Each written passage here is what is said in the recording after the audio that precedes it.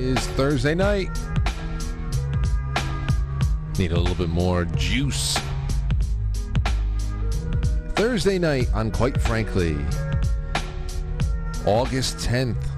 Happy birthday to anybody out there who has an August 10th birthday.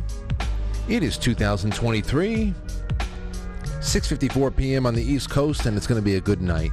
In the first half of tonight's show, we are welcoming back a guest that has not been on this show since 2021, and his name is Randall, King Randall the First.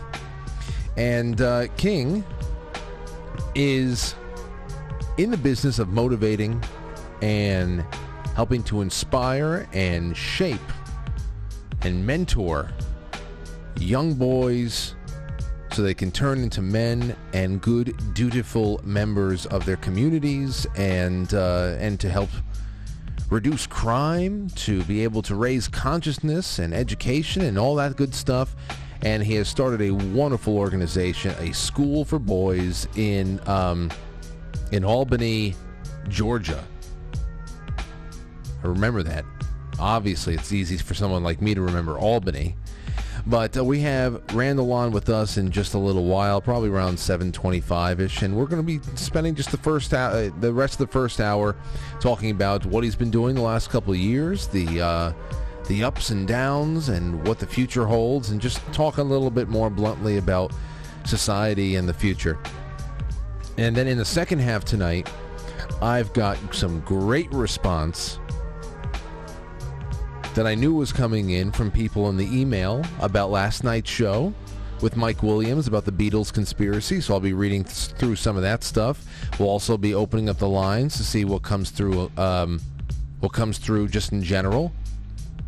And that's it. I think it's going to be a good one. We'll do some news right now. You can go and check out our sponsors, BlueMonsterPrep.com. BlueMonsterPrep.com. Wonderful, wonderful place to go, especially if you're doubling down on a little bit of home security. It's not all about firearms, which is a very essential part of home security. But there's other things that keep your home secure. That is the ability to eat, the ability to drink water if it's becoming a little bit more challenging to find clean water. We were talking about the breakthroughs in public water filtration and purifying and all that stuff last night in book club, because the 1893 World's Fair was such a huge engine for innovation for public health and all that stuff, because the technologies that needed to be invented just to be able to make the vision of the World's Fair come to life.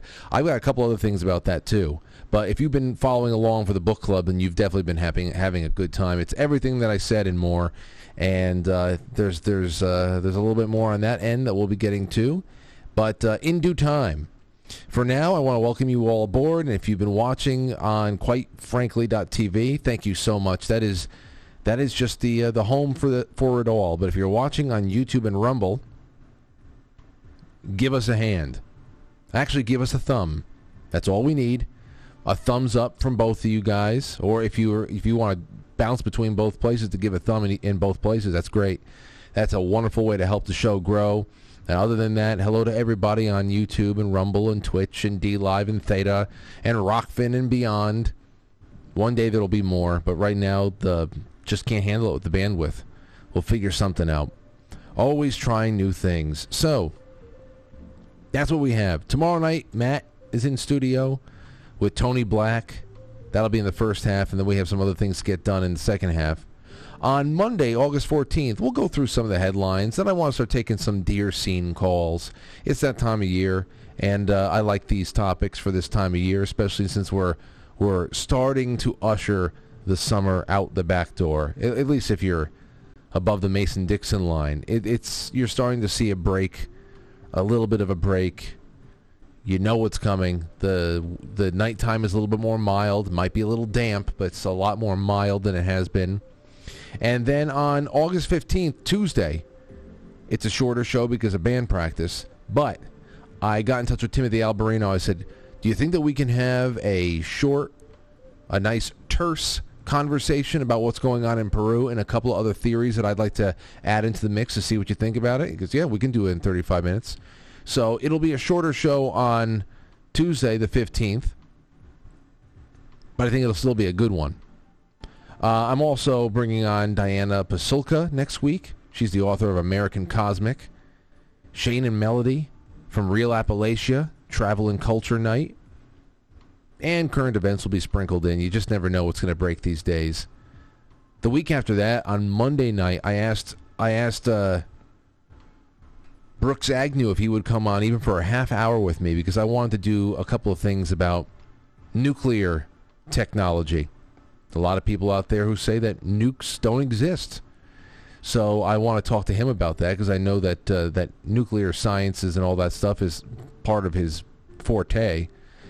So I want to do that and a couple other things. Maybe even the moon landing. Ask him some NASA questions. Ask him why NASA lies so much. Who knows? Who knows what happens on Monday the 21st? But I'm getting ahead of myself because we have too much to do tonight. All right.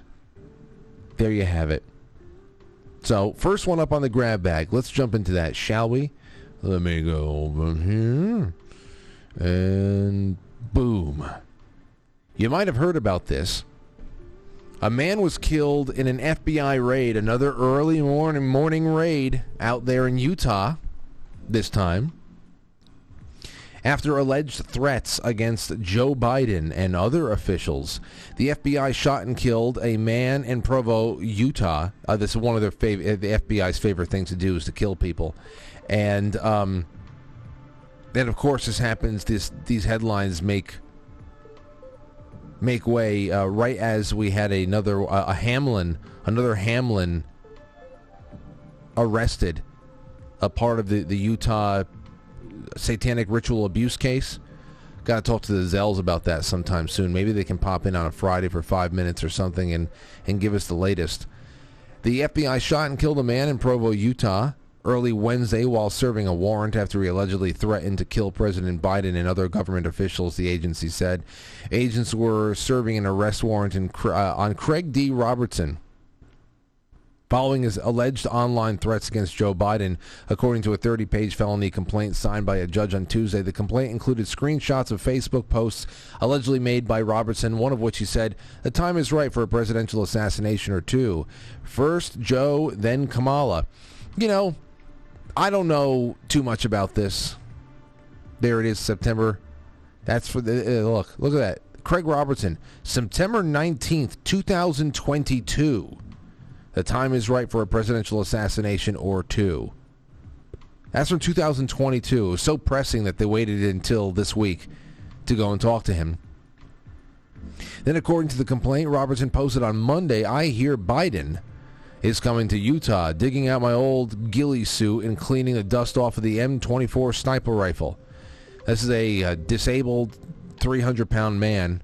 I'd love to see a 300-pound man in a wheelchair get into a ghillie suit. But apparently the FBI shooting happened at 6:15 a.m. local time. I'm sure Brian Stelter was there with his CNN camera. As agents were beginning to serve arrest and search warrants at home, according to the FBI's Utah spokeswoman, Sandra Barker. The FBI takes all shooting incidents involving our agents or task force seriously. In accordance with the FBI policy, the shooting incident is under review. And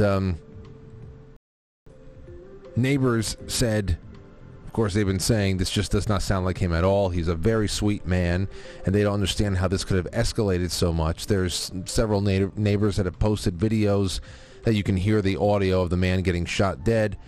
I don't know what's going on there, but this is what we're being fed now. And, of course, if the FBI committed to deadly pre-dawn raids on non-celebrities, especially, who made threats against Trump or anyone that they deemed in league with Trump, the Democrat National Convention next year would be a little bare. It would be a little bare looking. Okay? Wouldn't be very well attended. Celebrity threats, on the other hand, forget about it. The strike would be over. All right? There would be no one left in Hollywood to strike. That's why. because they would have all have been shot dead at 6:15 in the morning by the FBI. Boy, the FBI loves killing people. They just love killing people. All right, so that's a little bit of the headlines out of Utah. Just a little bit of it. Like I said, there was a big SRA arrest. Now, this is in related news, actually, just not from around here. Ecuador's outspoken anti-narco presidential candidate assassinated in broad daylight. Ecuador has declared a countrywide state of emergency for 60 days, the morning after presidential candidate Fernando Villavicencio was gunned down at a campaign rally in capital Quito. Video of the assassination is widely circulating, showing an assassin firing multiple shots at close range while Villavicencio enters his vehicle in a crowded streets. He had just spoken at a high school before an audience of young supporters. When he stepped outside the door, he was met with gunfire. A member of Villavicencio's campaign team said of the candidate, there was nothing to be done because they were shots to the head. Villavicencio, a legislator in the National Assembly, has been tireless in speaking out against organized crime, drug trafficking, and government corruption. Among his talking points on the campaign trail has been that Ecuador is a narco state being led by the political mafia. Those are quotes. This is why, in the aftermath of his killing, it is being widely blamed on those very criminal elements. He was by far the most vocal candidate against the drug traffickers and corrupt dealings with the state. He was also a former investigative journalist, having years ago exposed government corruption and bribery deals related to the oil industry. The suspected gunman died in police custody after being wounded at the scene in a shootout with security personnel. The attack additionally injured 9 people and 2 police officers. Now, this is what happens when you really, truly upset the apple cart, especially in Central and South America and other places in the world, anywhere around the world. No one gets to deal drugs in this world without our permission. That's number one. Number two, don't upset the apple cart, especially when it comes to the flow of money that keeps the real government in the world, not just locally and regionally, the real government running the world afloat. All right? Gladio, my friends. Gladio. That's all I'm going to say. Gladio. There's a long history. Just a long history that's going on. So, man, is this is him getting shot? Oh. This is him getting shot. Well, we're not going to watch that. Anyway, it's from the other side of the car. All right, well, let's move on to something else. A little bit more local news over here in New York. And who's center stage of the story? It's Lady Gaga's father. His name is Mr. Germanotta. Well, headline from New York Post, Lady Gaga's dad rallies New York City neighbors in a fight to manage unruly migrants at a hotel. Looks like Mr. Germanotta over here needs Chuck Schumer to read him a page from Emma Lazarus's poem book of poetry, as if it's gospel again. Doesn't he know the blah, blah, blah? Give us your tired, your blah, blah, blah, you're poor, and you're unruly? Doesn't he know anything about that? That was the credo of America, suddenly? Lady Gaga's dad is leading the charge against unruly migrants living near his Upper West Side home and restaurant, griping they're flooding the ritzy neighborhood with a constant stream of hookers and other bad behavior. Really? But what about the cuisine? I heard that the cuisine is amazing, that they're all chefs. If it was like this when my girls were growing up, I wouldn't be living in New York, said Joe Germanotta, 66, who was compiling a list of local residents' concerns to take to lawmakers, the NYPD, and the homeless services in protest. What the hell is that going to do? They're setting up a colony right now on Randall's Island. What is that going to do? It's funny. It's funny to see this happen. Too little, too late, but it's still funny. Germanotta has lived in the Pythian building on West 70th Street for 35 years. It's where he raised his two daughters, including the Born This Way singer. He also opened up a restaurant in the community in 2012. About 6 weeks ago, the city quietly and quickly transformed the Stratford Arms Hotel, a residence hall for American Musical and Dramatic Academy, down the block from Germanata's home, into a shelter for hundreds of migrants. It was a stealth operation. They were bussed in the middle of the night. Like when they flew them into Westchester, they didn't want anybody to know what was going on, Germanata told the Post. At his West 68th Street restaurant, Joanne Trattoria. Terrible tonight. You know, maybe he was always actually kind of, I don't know him. Who does? We only just know what his daughter is into. But maybe he's always known the time of day. Maybe he's always known the time of day. I guess people are speaking out now once they get to their neighborhood. Isn't it? That's the most common thing there, right? You know, everybody has their live and let live attitude until they realize they can't live the way that they used to live before. And then this happens. But you never know. He is just one man shouting into the wilderness, even though he's a man with a famous last name. Since the arrival of the migrants, the restaurateur said the quality of life in the area has taken a hit, with impromptu block parties outside the hotel that last into the early mornings. Get used to that, my friend. You get used to it. They don't stop for shit.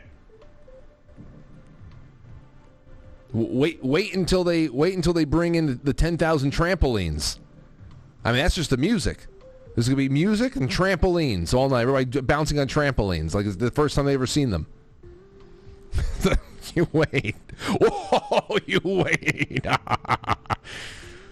Oh. Let's see, what else? They hit with impromptu block parties, prostitution, kids getting catcalled, and reckless e-bikes and motor scooter drivers wreaking havoc on one-way streets. There's now 500 migrants living in that dormitory. That's when all the mayhem began, said Germanata. Now, I don't know. I don't think that they're not being issued motocross bikes at the border when they're, recycling our grandparents' Social Security numbers. I don't think that that's happening. But I think maybe he's taking an opportunity to talk about, yes, there's a lot of bad things going on with this latest wave of invasion, but it's more so the ones who have been here for a while too still don't care about assimilation, don't care about community involvement and having any kind of consideration for people around them. There's always that.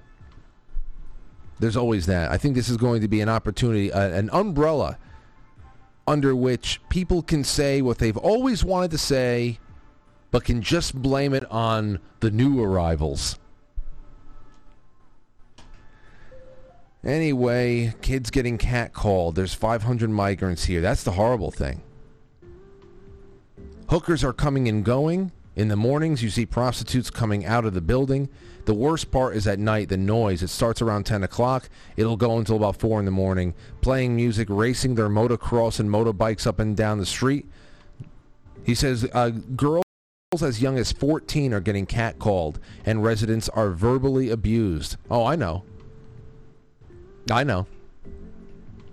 remember one. I'm not even going to say it. Not even going to say it. But I already told you about this on Monday.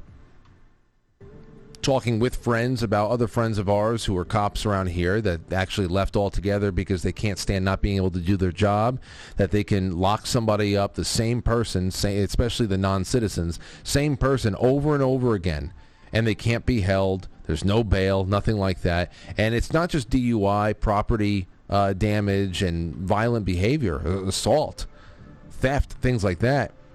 But when it comes down to sex crimes, especially those that are involving children, when they get in touch with ICE about these really terrible felonies, they're pretty much told, yeah, we'll get around to it when we can. And that has prompted a lot of people just to leave the job. Some have gone to join Border Patrol because they realize that's where the real front of the war is. And everything else is, yeah, you want to call the cops because the music is loud? Good luck. Good luck. And it's not going to be confined to around here because they're only going where the food still is. And, yeah, all right. Here's another thing I thought was interesting. Here's another thing I got to say. This is from the Ukraine front. I don't know when this was. I think this was like the last night, the night before. It's a minute on CNN where Anderson Cooper is letting some interesting things slip on the air about the war, at least at this juncture. Take a listen to this. The forces invaded. It was understood they outnumbered and outgunned Ukrainian forces. So when Ukrainian troops managed early on to roll back a good deal of that invasion force, hopes were initially high they could quickly finish the job. It's not worked out that way. And now Of course, that wasn't true either, but here we go. Reporting tonight that there's growing concern among Western allies about Ukraine's counteroffensive and its fate. So what are you hearing from your sources about what they believe Ukraine's prospects are right now? A markedly negative turn, Anderson, and these are sources I've been speaking to since the start of the counteroffensive, but even going back to the start of the war. And expectations of this counteroffensive were quite high, going back just a few weeks ago. But in recent weeks, as Ukrainian forces have encountered really intense Russian defenses in the east and the south, 3 lines of defensive lines, defensive belts as they're known, with trenches as you're seeing there, tens of thousands of mines, Ukrainian forces have not proven able to break through those lines. They've encountered staggering losses, I'm told, both in terms of killed in action and wounded in action. And Ukrainian commanders, in response to that, understandably have pulled back some of those units to save some of those casualties. And while even a few weeks ago the hope was that over time they'd be able to break through, more recently the assessments both on this side of the Atlantic but also in Europe have been that they don't quite see the opportunity. So that hope has faded. Not entirely faded, but it has certainly become a much less hopeful outlook for their prospects for success in gaining back significant territory. Right. Well, I'm happy that this is being said. I wonder now that they're saying this out loud because overseas in Ukraine, it continues to go the only way it always has been going for NATO. Not for Ukraine, for NATO, and that's badly. Now, if Anderson Cooper is saying it out loud and allowing other people to say it out loud too, is there something? What is shifting here? Is there something shifting? Is it just an aberration, a one-off? I don't know. I got to say, admitting this much at least is something that's, in a limited sense, positive, because the most dangerous thing I have been assessing throughout this entire ordeal is the lies about success in the face of failure, because that reeks of a setup. Why do you continue to let people think that things are going well out there if you're not setting us up for some kind of predetermined catastrophic end of which you control all the cards and the day of execution? What is it? So at least hopefully we'll see a little bit more honesty. But I don't know. The catastrophic losses, all that stuff, that has forces been invaded. It was very well known for a long time here. And this whole summer counteroffensive has been a complete disaster. Nothing good coming of it. The only major operations that have actually been completed on behalf of NATO are all of the bridge bombings. Pretty much all the explosions that are too controversial to claim credit for are the only things that NATO have been able to pull off in the last year. That's it. Those are the only things that they've been able to pull off in what they believe is a success, are all the things that are too controversial to actually claim as their own doing. So whether it be a dam or bridges or a pipeline, whatever the hell it is, those are the only things that they say, yes, mission successful. But of course, we need to deny it because we shouldn't be doing this. That's all this is. Anyway, all right, let's get started, shall we? We'll be right back. King Randall's coming on. Have a nice inspirational talk with him, and then the rest of the show will be lines open and seeing what comes out of you guys and gals. So don't go anywhere. Hey there. Are you having a bad day? That's all right. Just remember, fucking get over it. Stop being weird.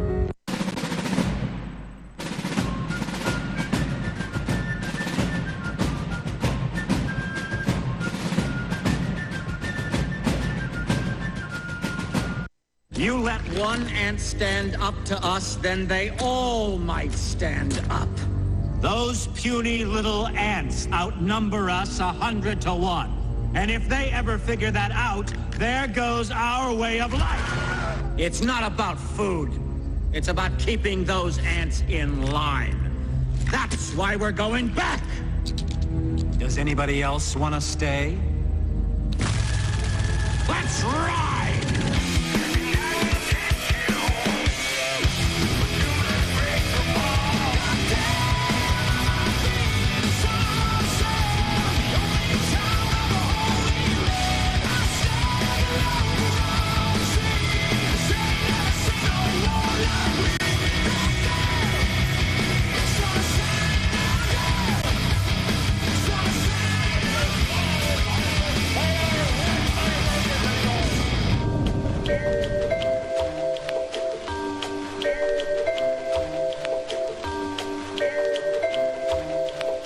Okay. I don't want that.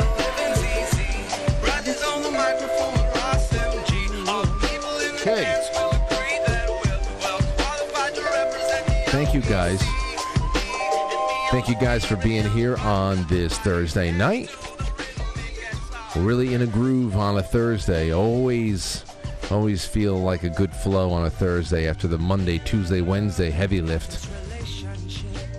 It's going to be more goodness tonight.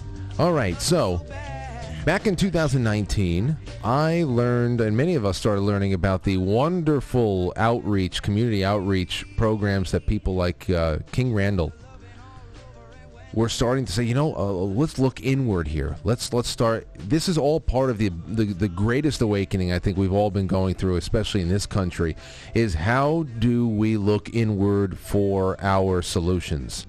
Because obviously centralizing control, centralizing culture, just trying to wipe out every regional identifier and everything that can be done locally, that doesn't work. Only makes it worse. And then we start seeing the rise of people who are out there just doing great things locally, but getting international, national, all types of attention, and therefore starting really momentous waves of inspiration for other people to start acting. And here's one of I think the greatest examples of that in the last couple of years, and that is King Randall. Here, let's go back to 2019 real quick. This was the initial news piece that went viral, and everyone was just like, wow, I gotta learn more into this, and what can I do like this around me? Take a listen. A group of Albany kids are keeping their hands busy in positive activities this summer. They're attending a boot camp for boys, teaching them how to become men. WALB News 10's Asia Wilson tells us about a new organization called the X for Boys. Yes, sir. Yes, sir. Yes, sir. In the midst of all the violence in southwest Georgia, 20 boys in Albany are lining up every day this summer for a military-style boot camp. We all going to be becoming a man over this summer. The camp is developing young boys between ages 11 to 17 into men over the next 8 weeks, and that's the goal. The importance of this is to develop discipline and spirit. Discipline and spirit, to me, are the hallmarks of a man. And the man behind the boot camp is only 19 years old himself. It's important because it's way cheaper to be able to eat from what God gave you, right? Yes, sir. Hey, seeds only like 75 cents, you understand? Yes, sir. And you can buy this whole row, right? Yes, sir. Randall is planting seeds in one boy at a time, teaching them about their culture, how to work on cars, build roofs, and how to become businessmen by working in a community garden he recently started. So that a man should know how to do, so we can become better people, not just for ourselves, but for the community. An army of good young citizens are in the making, thanks to this mentor who decided to step up and give back. At the beginning of summer, to be honest, none of us were men. At the end of summer, we all going to be men. In Albany, Asia Wilson, WAOB There you have it. Well, and just a little bit more on that. So this was back in 2019. The link to all of King Randall's work is in the description of the episode. The X for Boys, the xforboys.org mentorship. We just did the news clip over here. No charging students or parents or anything like that. He's taught these young men how to change tires, how to tie ties, how to respect themselves, women, how to just enrich the community. And it's just, I mean, this is what everybody needs to be doing all over the place. And he's inspiring that kind of action all over the place, which is why I wanted to bring him back after a couple of years. King Randall, how you doing, man? Doing excellent, sir. How are you? Dude, you know, the last time we spoke, first of all, when I went back to go look at the episode that you were on, I was thinking, okay, this is going to be a 2019 talk. It was 2021. I was like, it seems so much longer. Yeah. But even then, you were 19 when you started this. What are you now, 23, 24? Yeah, I just turned 24 about 2 weeks ago. Yep, Happy birthday. July 26th. That's great. That's really wonderful, man. So it's great to have you back. A lot has happened since 21. And now I would just like you, when we last spoke, I remember at the time you were just starting to scout out some locations, physical locations for your school. Where were you conducting the school, the camp, all these activities prior to? And then tell us about the actual finding of what would eventually be your location to build. Sure. I started out at my home to begin. I started at home in 2019 when I began the organization. It started as an after-school summer camp type program, and I realized so many of the children did not know how to read and write, and they were in the local school system. And you know, long story short, that's why I came up with the idea to open us a school. I didn't know where I was going to get the funds from or anything, but that's what I decided to do. I wanted to open us up a school. I told the boys that at the time, and we have big boy faith, as I call it, and we made that happen. And so fast forward to now, we operate out of 3 buildings here at our headquarters. This is our office building, and we have our actual school campus, which is maybe about a mile away. It's about 41,000 square feet, 25 classrooms, basketball gym, etc. We have everything, and then we also own 40 acres, which is about maybe 2-3 miles away from here. So we actually, want to build out an actual new campus on that 40 acres one day. That's the goal eventually, but right now we're in a school campus over there, and we want to turn that school campus into our middle grades education, and we want to turn a new campus into higher grades education. So I got about 2 years until our students get into high school, and I think we'll make that happen ahead of time. That's incredible. The growth is just incredible. It really is, and it's one of those things where nothing can stop an idea whose time has come, and Yes. You can just tell you struck a chord. I'm glad you brought that up about middle education. I want to talk about reading and writing with you, but but since you brought it up, I want to get on that. I've coached youth baseball over here in New York. I haven't done it since the end of the 2019. How young?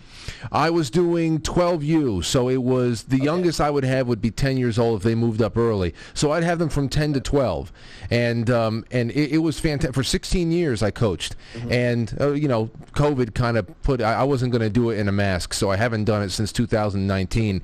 But still, I'll tell you, in the 2.5 years that I would have those children under me in the on the team there, they age out quick. They go up to the next level. And, I always love seeing how they come back at, age 13, 14, 15. They want to come back. They want to help run practices. They want to coach themselves. You can tell how it's really stuck, but they always move on.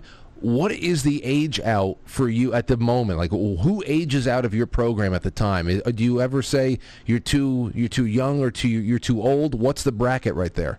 I do have a too young right now. The only younger children that I take are my own biological children. They are 4 and 2. Baby King turns 5 in January, and William turns 3 in May.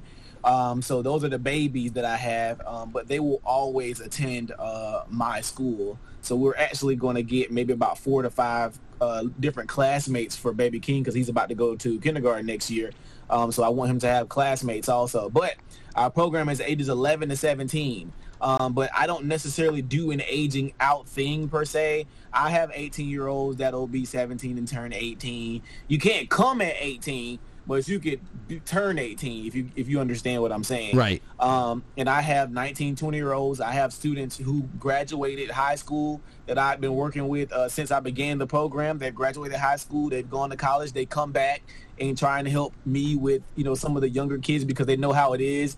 And they're just like, man, Mr. King, this was us a couple years ago. Like, this was us doing the high knees and the push-ups and everything because we didn't know how to get it together. Now I can see from your perspective, trying to get us to do the right thing. And I've even had kids who may not, who moved too far away, and they just call back and just like, man, everything you was trying to tell us and show us, man, it's important.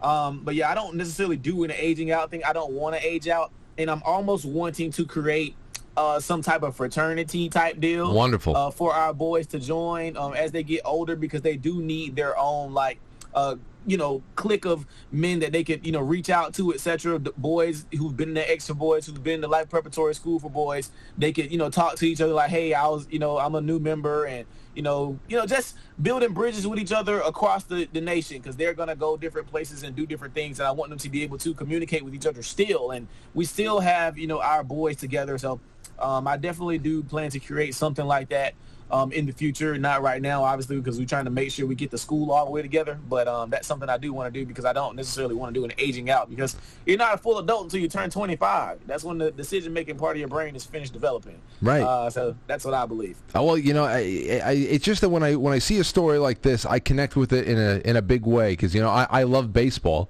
That's number one, and my son is very good. My 4-year-old, he's amazing at baseball. Oh man, well, it's too bad. It's too bad we're like 700 miles away from each other, because I'd love to come by and do clinics. I would still love to do that stuff. I would still bring Baby King up. He has some. He's doing private coaching already. Like, he's exceptionally good at 4. Because that's what he actually wanted to do. Like, he wanted to play. And so, like, him out there, they put him, like, with the 5- and 6-year-olds, because he's actually good. Like, he's actually good at it. So I get him private training already, and he's already exceptional at it. So I just let him play. That's wonderful. Do his thing. But I wouldn't mind coming up to you guys, and we could do a little... Turn maybe like 7 or 8 or something. I think that'll be fun. Anytime you are in the New York tri-state area, you let me know. I'll get in touch with all my friends at the league. I'll make sure that we can get the entire field set aside for us, whatever the hell. But the reason why I brought it up is because I got into that in 2006 because I loved the game, but I also wanted to do community service. I wanted to mentor children, and I'll always remember that first class of boys. Oh, I had a couple of girls there too, but that first class of children. So when I look at your 2019 news coverage there, I wonder, what that first class of boys are doing right now. I have a couple of kids that are veteran members of the police force around here now. So one of them pulled me over a couple of months ago because I didn't have a seatbelt on. I said, "Are you serious right now?" God. Oh yeah. So I wonder about those first class of boys, how they're all doing. It's great that they're still in touch with you. Yeah, I got some, who I hadn't heard from since then. I got some who've been in the entire time. I got some that'll come periodically, but from that first group, just from off top of my head, from Gabe to my brother, to Rakeeves, Dakaria, those that's like my OG crew, I call them. My OG boys, I see them. They're in band in the high school now. A lot of them were in like early middle school at the time, and they're in high school playing in the band and doing different things. And nice. They come in and out with the after school program. And I got the ones who are older. They still keep in touch with me via social media. I follow them, make sure they're posting what they're supposed to be posting and whatnot and what have you. And they do keep up with me, still ask me questions and things like that. So even though some of them have gone, some of them have moved, they still stay in touch with me, and that's something that I love, because I just like you guys will always have me. If you see me one time, you got me for until the end of time. As long as you treat me right, I treat you right, and that's what we keep. We keep a bond like that. Absolutely. I like that. That's honor right there. That's something you can't really teach. You just gotta demonstrate it naturally. And I'm wondering, because I had a question about how, since the last time we spoke, obviously you are starting to build a larger campus and a network of facilities and property. It's wonderful. So I wanted to know how the school programs themselves has enrolled. Like, what are you doing? What's your forte still? Like, what kind of programs are you putting in there, especially on reading and writing? Start with reading and writing. What is it about, you said the children that you're working with, the boys you're working with, many of them, they're in school, but quite a few of them don't know how to read or write. So you're stepping in and trying to fill the gaps and filling in for what the schools have been delinquent in doing. Where do you think you have succeeded where schools have failed as far as just teaching basic reading, writing? What have you done that has worked where they haven't? Well, I'll say for the most part, the kids need true consistency, and boys need an area and a place where they can grow on their own. Boys need a specific learning environment. All boys, they all need a specific learning environment to thrive. And I don't believe that the public school environment is fit for a boy. Especially not a growing teenage boy. They need a consistency. They need to be able to learn in the way they learn. They need to be able to move around. They need to be able to play. For example, like our kids, when they come, in the mornings for school and they get their laptops, and I allow them to go sit where they want to go sit. I allow them to go just do their thing, within the bounds of good taste, of course. But I allow them to go sit wherever, go sit in the corner, go sit there, go sit here. Someone come sit at my desk. Whatever works for you is whatever's going to make you, build the best, resume, build the best grades, whatever works for you. And then we have in-person tutors that come tutor them during the day. We also have them work with them when they're doing their schoolwork. Even my son has his own teacher. So my oldest son, he's already reading, writing, doing multiplication, subtraction. Again, he's 4, but this is true consistency that they need to see. And I believe any kids should be able to do the things that our students do. And then we hone in on automotive repair, general contract. And these things are not to just for them to know how to do, but these are ways for me to show them that there are other ways to make funds other than rapping, playing basketball, playing football. Like, I want them to see that there are so many different areas for them to go. We take them to different CEOs. We bring people to them, etc., from different professions who look like them, because they don't think that black people do cool stuff. And I'm just like, no, it's black people that do cool stuff all the time outside of rapping, playing football, and basketball. Like, they are lawyers, doctors, they have companies, etc. So I try and take them to go see people that look like them, that do cool things outside of those things. But of course, that's what I believe the system's set up to do. It's set up to make them feel like that's the only thing they can do, and they can't amount to anything else. And we show them possible. That's what many boys need to see. All boys need to see possible. And once they get a chance to see possible, they thrive. And that's what we provide. Even traveling. Our kids, some of them had never been on their first flight before, never had even been outside the city of Albany. We live in Albany, Georgia. It's 2.5 hours south of Atlanta. Many of our students took some of their only trips with us. They've been on planes with us. They've been out of town with us. We have grown adults who live here who've never been outside the city limits. And that can really hurt you, especially as a teenager or a kid, when you haven't seen that a building is big or the ocean is big. They have to see these things. So providing all of these different experiences, etc., for our kids, this is why they thrive. And this is why we're working on trying to figure out what we can do to get more kids, because in our school we only have like 9 students, but in our after school program we have about 50 to 60. But I'm trying to get to a point where I'm able to afford our boarding school, because our boarding school is free, so we don't charge a dime for anything. They stay with us, light bills, uniforms, haircuts, food, etc. It's all free, and we survive literally off of donors. I raise money online, I do fundraisers all the time, and that's how we're able to take care of our students. But we're in the process of trying to figure out how to open up our next few businesses that we're about to open to help sustain us and also provide the boys with jobs. So we have things working right now, but this is what our school is providing outside for, that's different from the public school system. And this is why our students are able to thrive, and unlike they were able to in the public school system. So after this year, our first year was last year. After this year, we'll have a standing comparisons for people to be able to look at, for this is how they were when they first got to us, this is where they are now, this is where they're progressing, because this is what we want people to see, that the school is actually working. Especially when you get down to little things like being able to sit in on interviews to watch an interview process get through. You know, I had a question. My wife even just texted this to me as she's watching, and she's wondering. I mean, because we have a lot of people in our lives that would benefit from stuff like this. Is this, obviously this started with your commitment to your hometown, to Albany, Georgia, but now that you have years under your belt and obviously the vision is growing, what is your policy on out-of-towners, people who are boys who are in similar positions, but they're just not from Georgia? It's a boy that's in a complete similar position as anybody in Albany, Georgia, but say they're from New York or Massachusetts.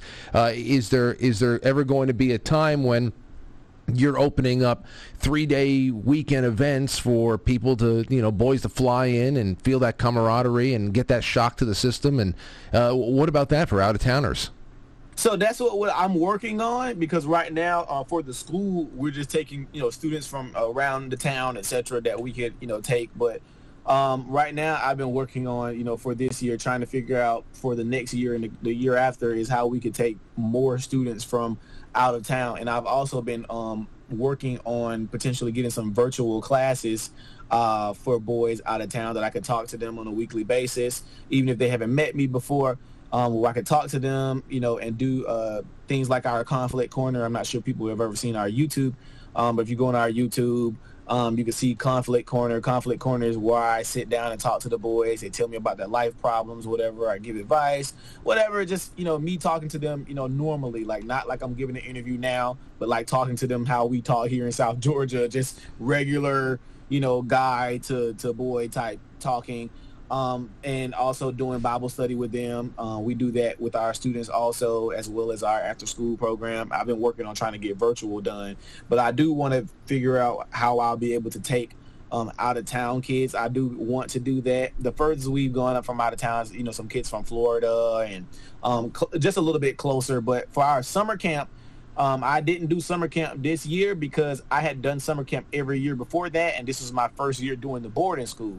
For summer camp, we do boarding also, and I had no break, from when school opened to the end, and I wanted to give that summer to, my kids and just give myself a break to kind of get this year started. But next year, I'm going to figure out what I could do, or possibly the year after, what I could do to get kids from everywhere to be able to join. And I'm sorry if I'm looking down. I'm actually looking at the comments on the YouTube. Oh no problem. It's not even just the YouTube. There's a lot of people watching on Rumble and D Live and all over the place. So this is this is a great show, and I knew this was always going to be good. But the other thing that's really going in your favor there too is that you are not only inspired, and you're really just doing what your heart is doing. Obviously, you're very spiritual, religious man, and that's keeping you focused as well. And I love that you bring that into the curriculum, because a lot of the problems that we have in society is that there really is no tether to anything that can be considered a moral grounding, especially when it comes to religion.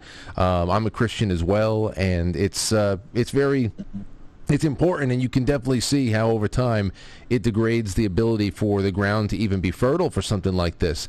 But the other thing that's going in your favor is that, especially since COVID, everybody has been rethinking education. Homeschooling is exploding. Trade school interest, people that are looking into just acquiring and honing skills instead of going off to college for 4 to 8 years, whatever, that's exploding as well. So you're really doing some great work in a time where the whole outlook on this in how we can really rejuvenate the roots of the nation, which of course the roots of any nation is their children.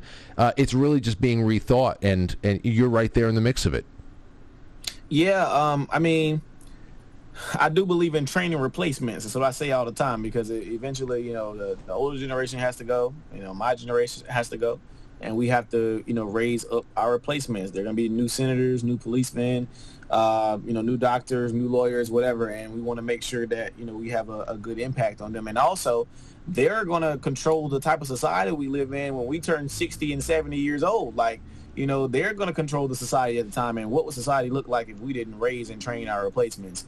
And for those asking how to donate, you can go to thexforboys.org. That's THEXFORBOYS.org to just look at everything on our website. And we don't just take monetary funds. You can donate on the Amazon wish list. You can send our boys letters. People send us stuff sometime. Everything's there for you guys to look at, videos, pictures, whatever. It's all there on our website. Letter writing. That is, tell me, you teach them how to, are they writing in cursive, number one? Are you teaching them cursive writing? Not yet. No, we just, it's the first year. We just that's going to be good. For one, getting them back to writing in general was a problem because in school they're on laptops and tablets all day. They aren't writing anymore at all. So to tell you some of the children write like they're in first kindergarten, like they write like my son, like a 4-year-old.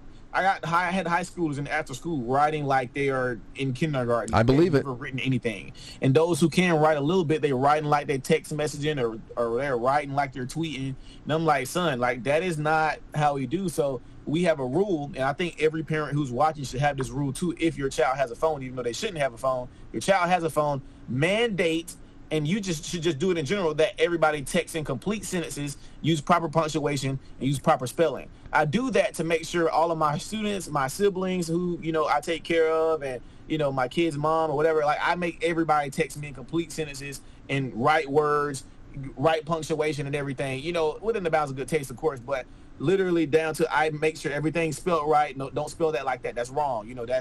We correct each other when we're texting, etc. Because it's created an environment where they start writing like they text, and it's a problem. So it's like trying to even get them back into writing normally first, then going into now we're writing cursive. So it's like baby steps. I got a real quick story for you. So it's another baseball story. I was writing on a lineup card one day.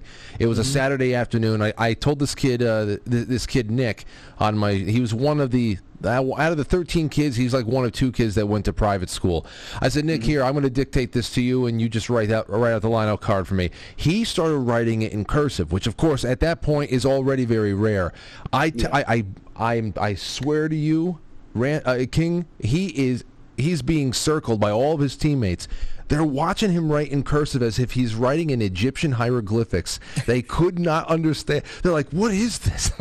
Are you serious? Yeah. I said, is he the only one? Yes, it is. It's all over the place. And it's right. I learned how to do it in like 2nd grade, man. Like that's what I learned how to do. Even though I don't have good penmanship. I never had good penmanship. I can't write nicely at all, but I can write in cursive, and even though that's sloppy looking too, but I know how to do it. And I have to concentrate, like if I'm trying to write, I really have to really do it. That's not but other than that, yeah, man, we learned that growing up. Yeah. And I don't understand, what's happening. Well, I do understand what's happening. I mean, everything in the public school system is being done in a system and on purpose, because what would it benefit the government to teach kids what they actually should need to know? Yeah, but how to benefit them. But to your point before, whether it be mentorship, big brotherhood, or fatherhood, this is you are forced to improve yourself. If you take the task seriously,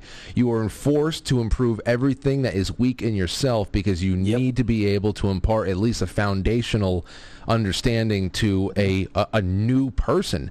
And I just think it's really mutually beneficial for everybody, the teacher and the student, in that respect. But this past June, I saw what you had tweeted about a pretty devastating act of vandalism with the school. You caught people in the act of breaking in. What happened here?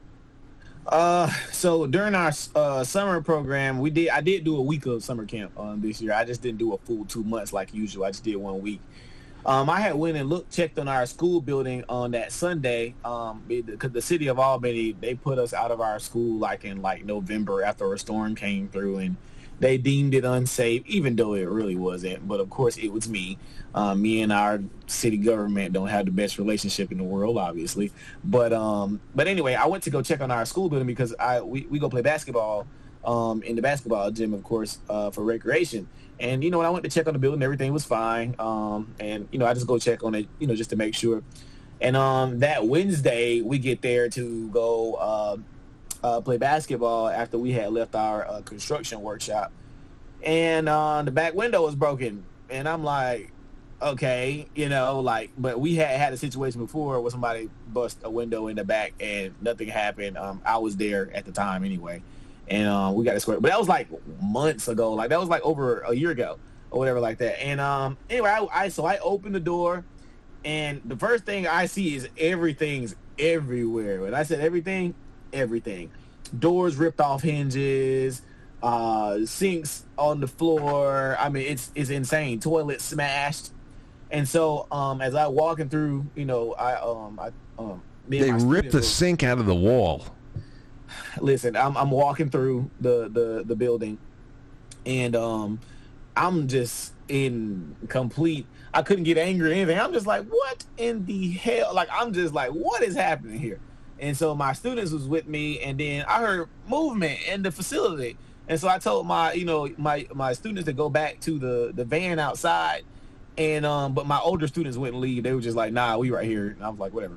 All right, so I had pulled my firearm out, and I'm walking through the facility, and I catch them in there or whatever, and I held them at gunpoint. I called the police. They got there. I don't know. I have never seen police get anywhere any faster, but for the first time in history, they got there like 20 seconds. I swear, it was like 8 cars. They got there super fast.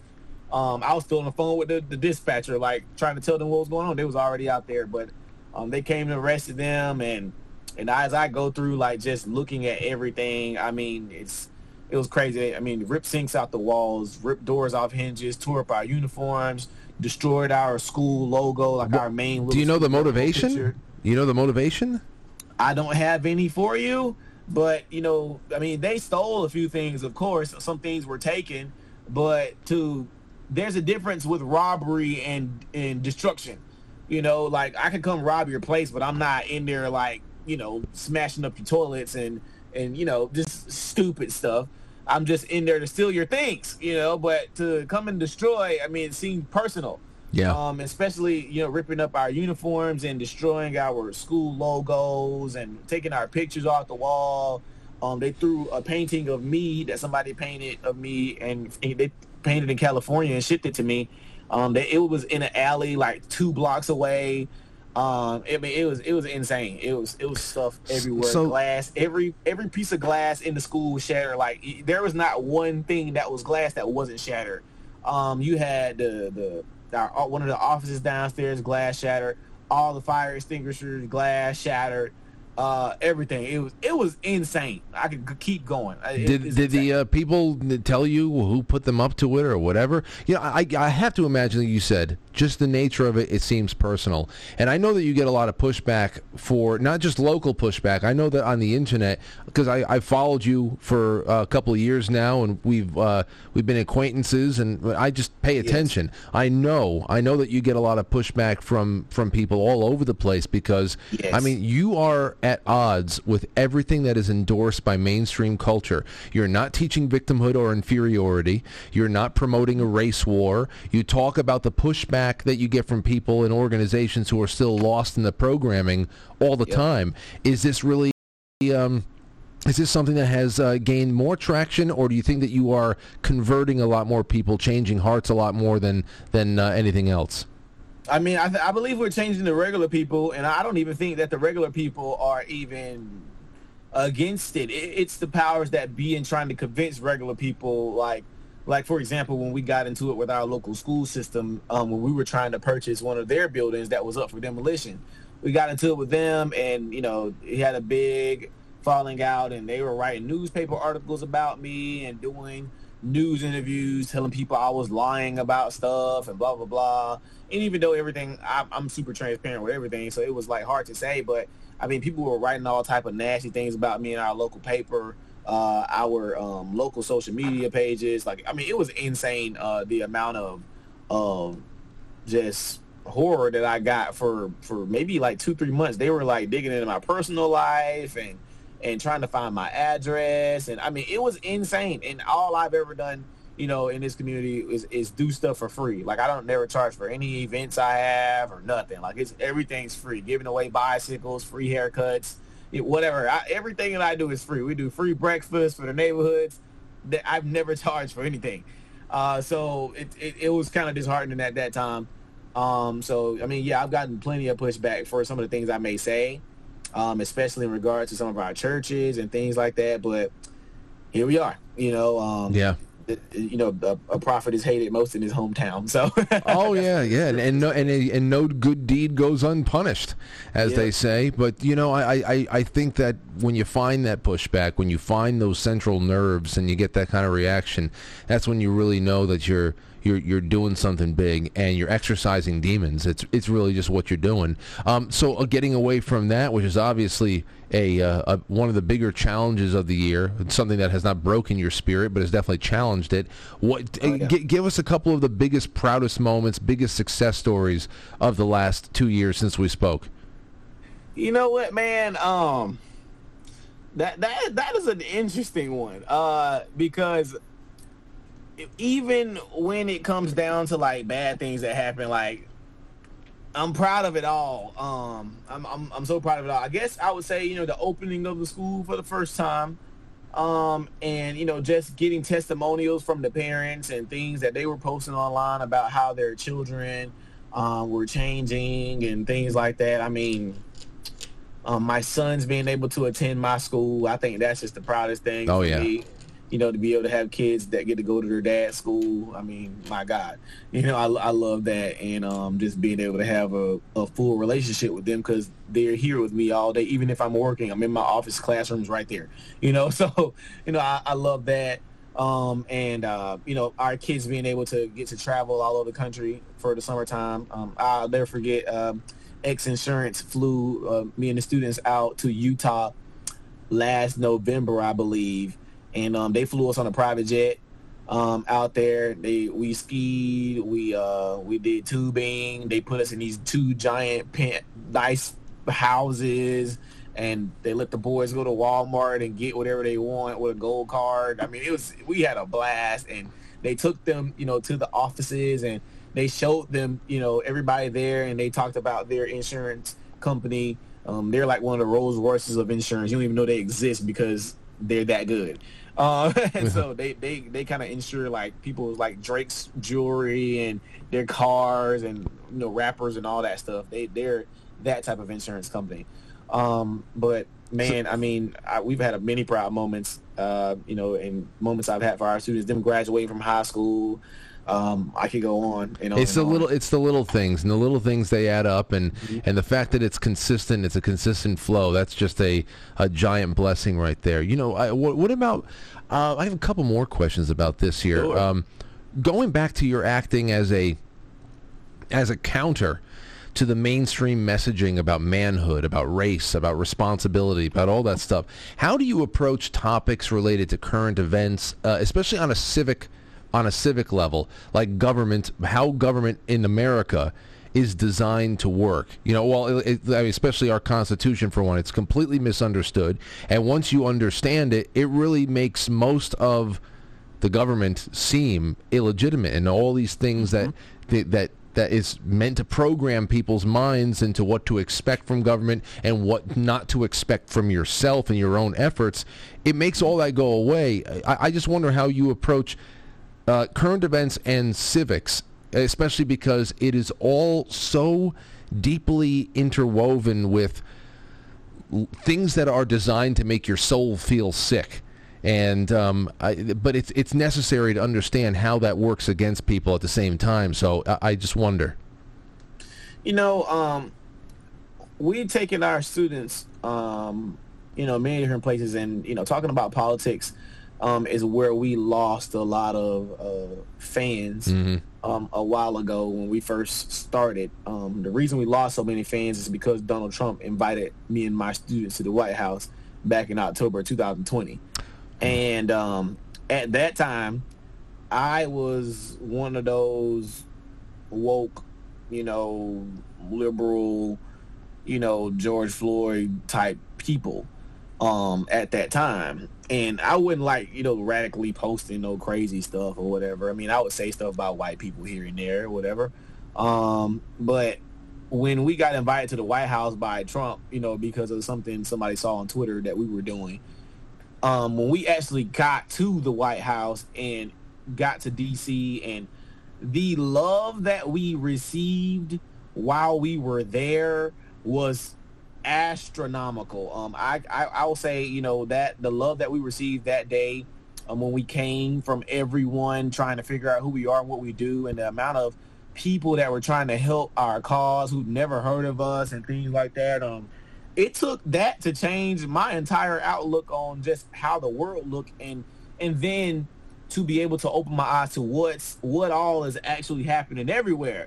People don't realize that social media's algorithms create bubbles. Mm-hmm. And so when you like something enough times, when you look at something long enough or whatever, it puts you in this little bubble or a little echo chamber where you only seeing stuff that you agree with, and you're only seeing things that, that you're constantly looking at. And the idea is to keep you looking at your phone, because advertisers pay for you to look at your phone. That's why the apps are free. You're the product. So you have to look at your phone for advertisers to make their money, because whether you know it or not, you do fall for advertising. No matter what, whether it's subconscious, whatever, advertising is important. So looking at that, and then also,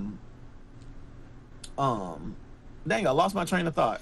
No, I was talking about advertising. You're going into how perspective changes once you get outside of a bubble. Yeah, so we get in your social media bubbles, and once you run into another bubble on social media that's not your bubble, you think these people are crazy. You're like, what's happening over here? Like, what's going on? Like, this is not my echo chamber, and you're trying to like your way out of there. Like, you're trying to get out of there and blocking those people, whatever. But you don't realize there's so many different things that people think about all over the world. Like, there are so many different bubbles. So it's like, now I'm just open to listen to anybody, what anybody has to say, and listening to whatever group, listening to whatever politician, listening to whatever. I don't even care if people hate the group or hate the person. I'm still going to listen to what they have to say, because, in the idea of what media does, a friend of mine named Maj, he calls media the most effective devil in America. That's the acronym. But watching what they do, usually when mass media is attacking something or someone or some group, that's usually something you want to pay some attention to, because why do you want me to hate them so bad? So I always look at stuff like that now. So I look at everybody. I pay attention to everybody. I watch different news. Like, I don't just watch Fox or watch CNN or I watch everybody's news. What are all y'all talking about? I remember the last time you came, the first and the last time you came on before this, we had ended the show, and I said, and this is why I said current events. It's one of those things where, I don't know. Yeah, it's everybody has an opinion, but the real question is there any kind of a neutralizing,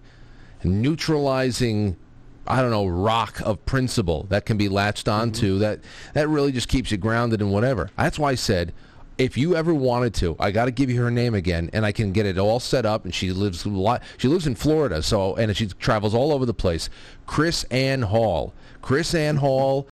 And her husband JC, they travel all over the country, and they teach children, men, women, about the founding and about the Constitution, not about current events, especially when it comes to black founders.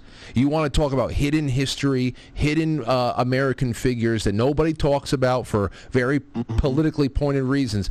Oh, right. Man. Oh, I got to get you guys linked up. She would be a fan favorite of all your students. It would be amazing. Just shoot me whatever. I mean, I'm down for it. Speaking of that, I'm off subject. You have a great setup there. I can't see your setup right here on my Zoom, but your setup is amazing. I love thank it. you. Absolutely. Oh, listen, anytime you're in the New York area, we'll set up some kind of a baseball clinic, but then you get to do a show over here in the studio. It's air conditioned. I mean, I've been in New York like maybe 3 or 4 times this year already. for different things I've had to go for. So next time I'll remember. Definitely I'll hit you and we can come do something. If you're going to New York, yeah, for a couple. And I want to take my son anyway, because my son he hadn't been on a plane since he was like 2, and then my other son hasn't been on a plane at all, and I want to take them somewhere nice and cool like that. So we'll probably fly to New York, and that would be fun. And I'll bring his glove and baseball bat or whatever, and we'll have a blast. There's a couple of big baseball teams around here. There's also all the best museums in the world. I mean, there's some great stuff over. But here, one last question for you. Aside from where can people go and sign up and help and be a part of it, your work has inspired so many people to do similar things. Are there any affiliate schools that you know of for girls that have popped up, that people, women who have seen what you've done and say, I want to be a mentor for young girls who don't have stable female figures in their lives, and that want to teach them how to lay similar roots down for like what you are doing for local boys? Do you know of any schools that have popped up that are there to help out little girls? I will say maybe not schools, but I will say girls got 1,000 programs everywhere. It's 1,000 programs for girls. Now, I do plan to, in the future, create a sister program to mirror the X for boys. I do want to find a woman partner to help me do that, because I think it's counterproductive to, be creating all these great young men and they don't have nobody to go marry. Whether it sounds good or not, I do believe that though they should at least be paired in the same area. Not saying, hey, you go marry this one, you go marry. No, not nothing like that. But I do want them within the same space, eventually, because we do teach them how to court. We teach them how to date. We teach them, table etiquette, etc. Debutante stuff, whatever. I think all that is important. How to speak to a young lady, opening doors, etc. Yeah. All that is important. But we also want to pair them with young girls that are going to be accepting of that stuff. It's tough, for a kid, raised like I was, in a full family, etc., and trying to find a young lady who is accepting of that type of traditional treatment, because they hear the word tradition and they hear control. Right. No, you don't hear how you were treated. You don't hear how a man wants to, take care of you and things like that, because the first thing they go to is, oh, well, men back then were doing such and such. Yeah, but most men were taking care of their wives and actually loving them and loving their families. Like, you want to go pick on your grandfather who may have been mean or something like that or whatever, but that's neither here nor there. Most men were actually taking care of their families and loving their wives, etc. Sure, there were, men or whatever, or women who couldn't get out of their marriages, but end of the day, I think that's something to look at and say that's why marriages were lasting too, because people still, they got through the for worse part. Like they have now, where you just got to marry just because you feel like it. Like, nah, like you got to go through the for worse, because people think it's always going to be for good and for better. No. The for worse gets real worse, and I mean bad. So like you have to think about that, in regards to marriage. But I do want to try and get our students paired up with girls that were raised, as they were in the same type of environment, the same type of school, etc., and create better families from that. Create nuclear families from that, and watch our communities thrive in that way, because it's going to be hard trying to again teach these boys their all this stuff that they need to be successful, and then to either have a woman like nowadays take advantage of them, or break their heart or hurt them or whatever, then they turn into some type of scrub or whatever like that, because they didn't have nobody proper to go date, or nobody to help them vet or whatever. So all that is important. Relationship is important, because as a man, I think that's probably the most important thing you're gonna end up doing, is what type of woman you choose. And if you ain't choosing the type of woman, you choose multiple women, and all that is just, it leads to destruction. So I think the best thing a man could have is a great woman. He can either have the best life or the worst life, but it's all in the type of woman you choose. Oh yeah. I think that is important for those boys to know. I it's one of those things where I look at the internet. It's every once in a while, and more often than not, if I'm sifting through YouTube Shorts or Instagram Reels or anything like that, somebody will share a meme about life life in 1930s, and it's always about a guy coming home and he doesn't have any food made for him yet, so he beats the hell out of the woman. I'm like, this is really the perspective that people thought that marriages were like prior to the sexual liberation movement into the 1970s or something like. This is what a lot of children actually think, that if you went into a time machine and you arrived sometime in the 1950s, 40s, 30s, 20s, it was just men beating women down in the street, and they all believe, they really believe that. They really do. That's all they think about, and all they say every time we mention, well, marriages were lasting or men were taking care of the home. Well, you know, women weren't allowed to leave marriages and blah, blah, blah, blah, blah. Just like, I know. Go ask your grandma how happy she was with your grandfather. I promise you, she's doing fine. She's still doing fine. And then she'd do it all again, you know, if she had the choice. But you know, that's the nature of the environment we live in now. But but little by little, I don't subscribe to any of that. I continue living how I was raised, and I was raised in a full family with grandfathers and uncles and grandmoms and moms and all that. So, well, you're doing a great thing, and I guess the last thing I'll ask is again for you to go through what's next for you, and how can people help, because there's a lot of people who are going to want to contribute something.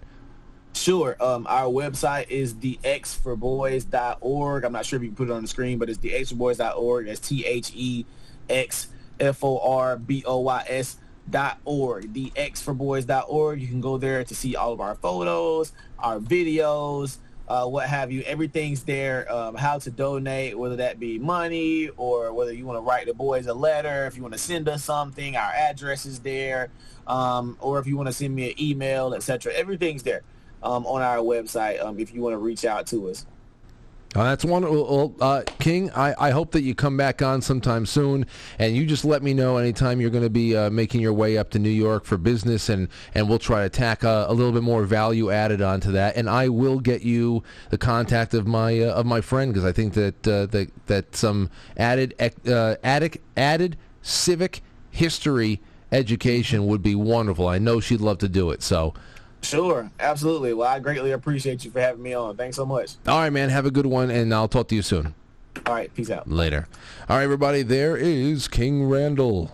I know, I can feel it. I can feel the audience in my bones. I know that you liked it, and I'm happy that you did. All right, we're going to take a really quick intermission. When we come back, it's going to be open lines and looking through some of the email from last night, and yeah. I hope Chris Ann Hall doesn't mind that I just hired her for something, whether she likes it or not. But she knows the world needs her, so hopefully she goes. All right, we'll be right back. It's intermission time, folks. Time out to press the like button. Thank you. Ladies and gentlemen.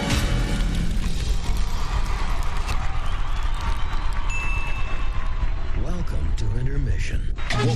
We'll be right back.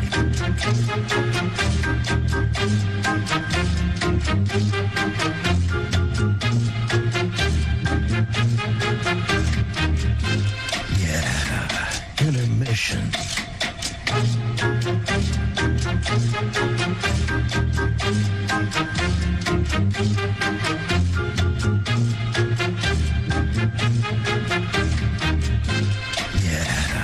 Intermission.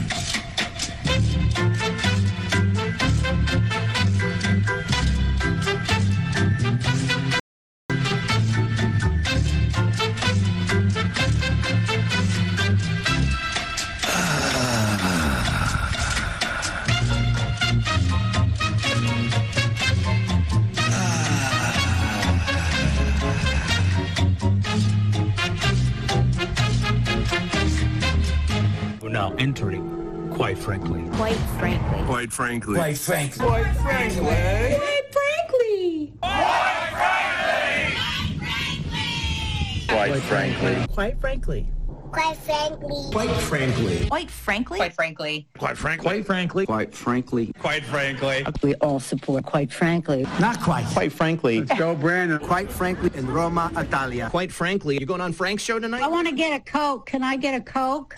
So everybody watch, Quite Frankly, with Frank.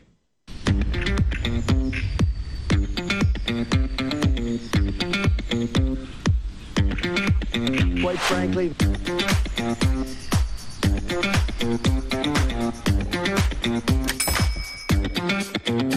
dare you?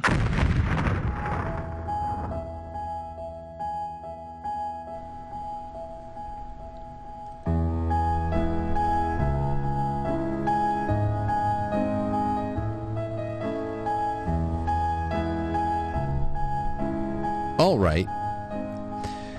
So I have a couple of things up right now. I'm going to go to your Super Chats. It's quite frankly superchat.com. There's also the Rumble Rants. I'd love to get some Rumble Rants to read. There is the Gold Pills on quitefrankly.tv, powered by Foxhole, and I'll get to those in turn. There's also the tips on Rockfin, too. I keep forgetting about that, but I always check. All right. Here's the number tonight.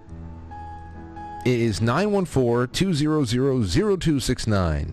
914-200-0269 or 200-0269. Now, I'm going to be testing out our specialty line tonight, and this is specifically, and maybe nothing comes through, but either way, this is the way I want to start using these lines, especially until we are able to work Gilded more successfully into the mix.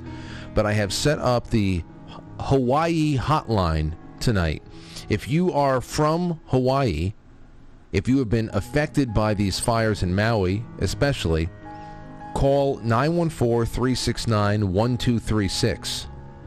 And I want to be able to, just so that you don't get lost in the mix of general calls that will be coming in, just those from Hawaii that have any kind of insight into the devastation now from the fires over there. That's 914-369-1236. That's the Hawaii hotline tonight. And other than that, it's 914-200-0269 for everything else. All right, so here are some of the Super Chats, and then I'm going to read I'm going to read an email from response to all the Mike Williams stuff last night, and then we'll get general calls in. The Sentinel from Theta says, great guest with a great cause, great content all week. Look forward to tomorrow. It is simply amazing. He started this at 21 years old. He has belts. Is he a boxing champ? I don't know. I should have asked him. He was younger than 21. I'm pretty sure. I think he was 19 when he started this.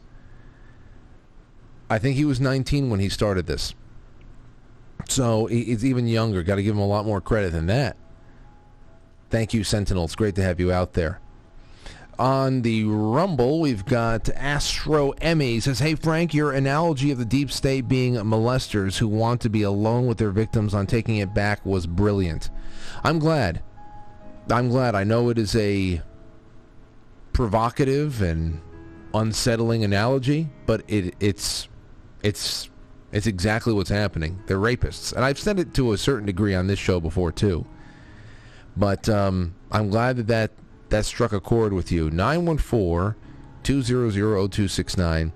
Chatty KC says, thanks for keeping us in the know. This is on Foxhole. Robert Sarnes, thank you. Sean Joe. Alan Wrench with a bunch of cookies. Chai Possum says, that's all I've got. Oh, don't despair. You've done so much for the show, Chai Possum. You and everybody else over there, thank you. Especially the gold pills. Those go directly to network budgets, and then all the spillover goes to more production needs. It really is. It means the world. Paulie9363 says, great guest. Yes, I agree. And then thank you, Stacks, for the cookie. All right, one email over here from last night, then I'll take some calls. 914-200-0269. For the hell of it, let me see here. I also have the Gilded up and ready, so you can jump into that as well.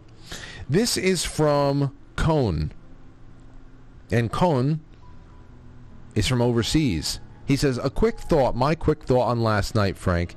As long as we are aware, we most certainly are, of the possibility of sinister origins or purposes, that is with bands, with movies, with everything, then we will be immune to it. It creates a defense shield for your soul that they're after. There's no harm in enjoying a Beatles song. That's my thinking. We have the armor of God Wonky put together. Wonkily put together, but whatever. Take care, my friend. Cohen. I agree. I mean, I still love the Beatles. And as I said last night, they wrote a lot of forgettable songs, too. I mean, when was the last time you put on Blue Jay Way to rock out? You know, or what is it, Piggies, Little Piggies? Or there's so many things that I'll put on Maxwell's Silver Hammer for a few times. In fact, when Ghislaine Maxwell was officially arrested in New Hampshire or whatever, I think I titled the episode Maxwell's Silver Slammer. I think I did. If I didn't, I'm an idiot, because I should have. That would have made me famous. Oh, okay, here's one more. Actually, no, let's take a call first. 269, you're on the air. Who's this? 269? 269? Hello. Yes, go ahead, 269. Hey, this is Kevin from, I'm calling from California. Great to have you on. Actually, you know, I really have a humble request. I'm a disabled vet, and I feel like I'm inspired to do something really important, and that's to, like, protect the rainforest. And the thing is I don't really understand the internet and technology that well, but I've got this website, and I see, just stay with me for a minute. What I see is it should be as easy to protect the rainforest as it is to order something off of Amazon. And what I see is I see this app, and I see this website, and it's a community, okay? And it's an action place, right? It's ACE. It's action, community, and education, okay? And it's education on all levels, so that people can come in there like kids, and they can just start learning about what the Amazon is and what those plants and animals and things mean to everybody. And then if somebody wants to really, like, go deep, they can actually, like, click onto, like, the latest research. But most importantly, the thing is, it has to be, like, a simple thing, right? Like, I just got an email today. Okay, all right. Well, yeah, let's something that's a Hey, do you hear me? I'm involved in. Do you hear me at all? It was this email about buying things. Do you hear me at all? It was like 4 or 5 links. Do you hear my voice? Buy now, and I could click in that email. I wonder if he hears me at all. He's probably still talking. Buy something, and I thought, there he is. What I'm gonna have. Hello? Is like. Okay, so he's talking to himself. What are you guys doing? What are you guys eating for dinner tonight? Oh, let's go check up on this guy again. What's that? Hello? Yeah. Well, that was very, very. You come up with a great idea. I hope that you're able to achieve that dream, my friend. And thank you for so much. Well, can I say the URL? No. I need help. If anybody out there, URL is ineedhelp.com, and you can find our friend there. He'll be looking for help. You can get on the phone with him, and he'll talk to you all night about the help he needs. All right. Here's another email from last night's show. This is from Ken McNeil. And Ken said this, Frank, a great show and very interesting to say the least. Personally, I believe the Beatles wrote all of their stuff, and George Martin helped immensely with arrangements and maybe even lyrics and melody. My reasoning is that there are many bands from my teen years who had similar amazing and prolific artistic growth in a similarly short time, and certainly did not have the machine behind them to the degree that the Beatles had. A good example is Jethro Tull from 1968 to 72. Yes, them again. They go from a basic blues-based debut album in 1968 called This Was to Thick as a Brick in 1972, which is an epic parody of concept albums that is musically astonishing for such a young band. The albums between Stand Up in 1969, Benefit in 1970, and Aqualung in 1971, Aqualung, change and improve drastically, almost otherworldly as well. Since you are a talented musician, Frank, I highly recommend going through at least part of each one of those recordings. Forget about their later offerings, many disappointments abound. There are at least 5 to 10 other bands I know of who had similar artistic acceleration. I'm certainly not a Beatles worshiper, Frank, though I loved the experience of being 8 years old and seeing them go from Ed Sullivan to Revolver. And tarnishing of their images any tarnishing of their image for me started after that album. That being said, I believe they wrote it all for the most part. Just an opinion, of course. Love you and God bless to you and your family. Your show continues to hit on all cylinders. Ken McNeil. You know, I said the timelines, the acceleration is a very good point, and it has come up many times, probably with you guys and gals and your friends too, if you ever had an in-depth music conversation, just as fans or with fellow musicians, whatever. But that is one of the more curious things about the Beatles. Massive, massive output in just 6 years. Really, from 63 to 70, 6 to 7 years, massive output. But I always thought that it was really interesting to see I Want to Hold Your Hand to Eleanor Rigby in like 3.5 years. That's some wonderful acceleration, too.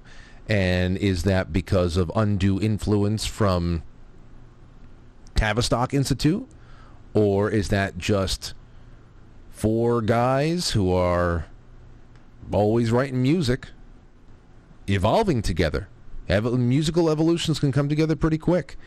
You'd never know. Okay, let's see here. Take another call. 914-200-0269. 914-200. Let's go. 401, you're on the air. Okay.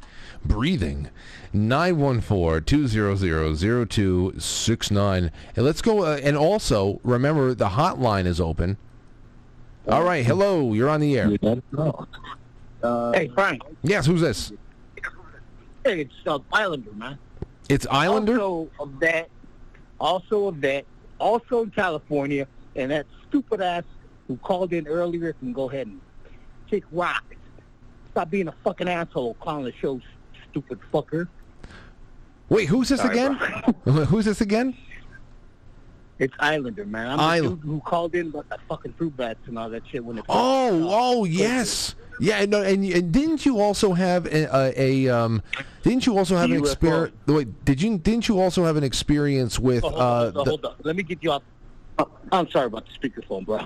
Okay. I was just dialing. I didn't. Listen. Didn't you also have the experience with bioluminescent shoreline? You're talking about the blue shoreline? Yeah.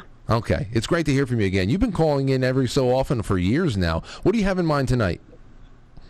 Well, I've been a lurker for a while. I'm watching a show, and that tool taster, called in, hey, I'm a vet, okay. California vet, want to save the rainforest. Bro, I'm from the fucking islands. We take care of ours.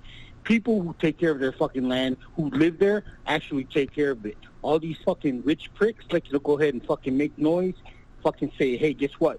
Hey, let's save this. And it's all, and you know as well as I do, it's all fucking bullshit. So they can go ahead and save the climate by stuffing their fucking pocket. Well, Islander, I would have to say that the call itself was bullshit. So I don't think he was actually trying to raise money at all. But let me ask you something: Are you still on on an island right now? Do you live in a? My wife is stationed over here in California, and in a month I'm going back to the islands. Thank God.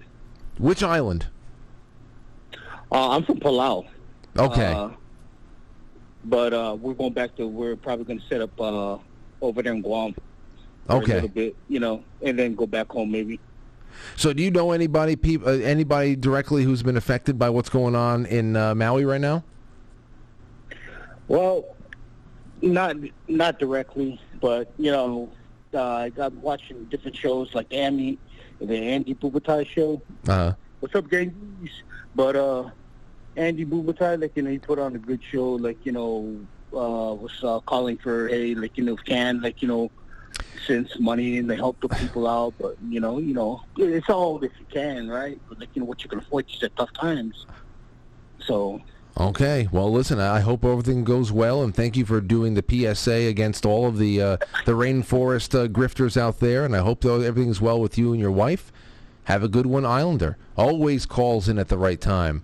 All right, let's go to another email here about last night's show, because I knew that there would be inspiring a lot of thoughts. Here we go. This one is from Dwayne. Hi, Frank. I just listened to last night's show, and I wanted to say good job. You asked whether knowing more about the Beatles' darker side, or alleged darker side, has affected enjoying their music. Well, they were a huge influence on me from my mid-teens to about a decade ago when I started learning a lot more about their occult connections with Aleister Crowley.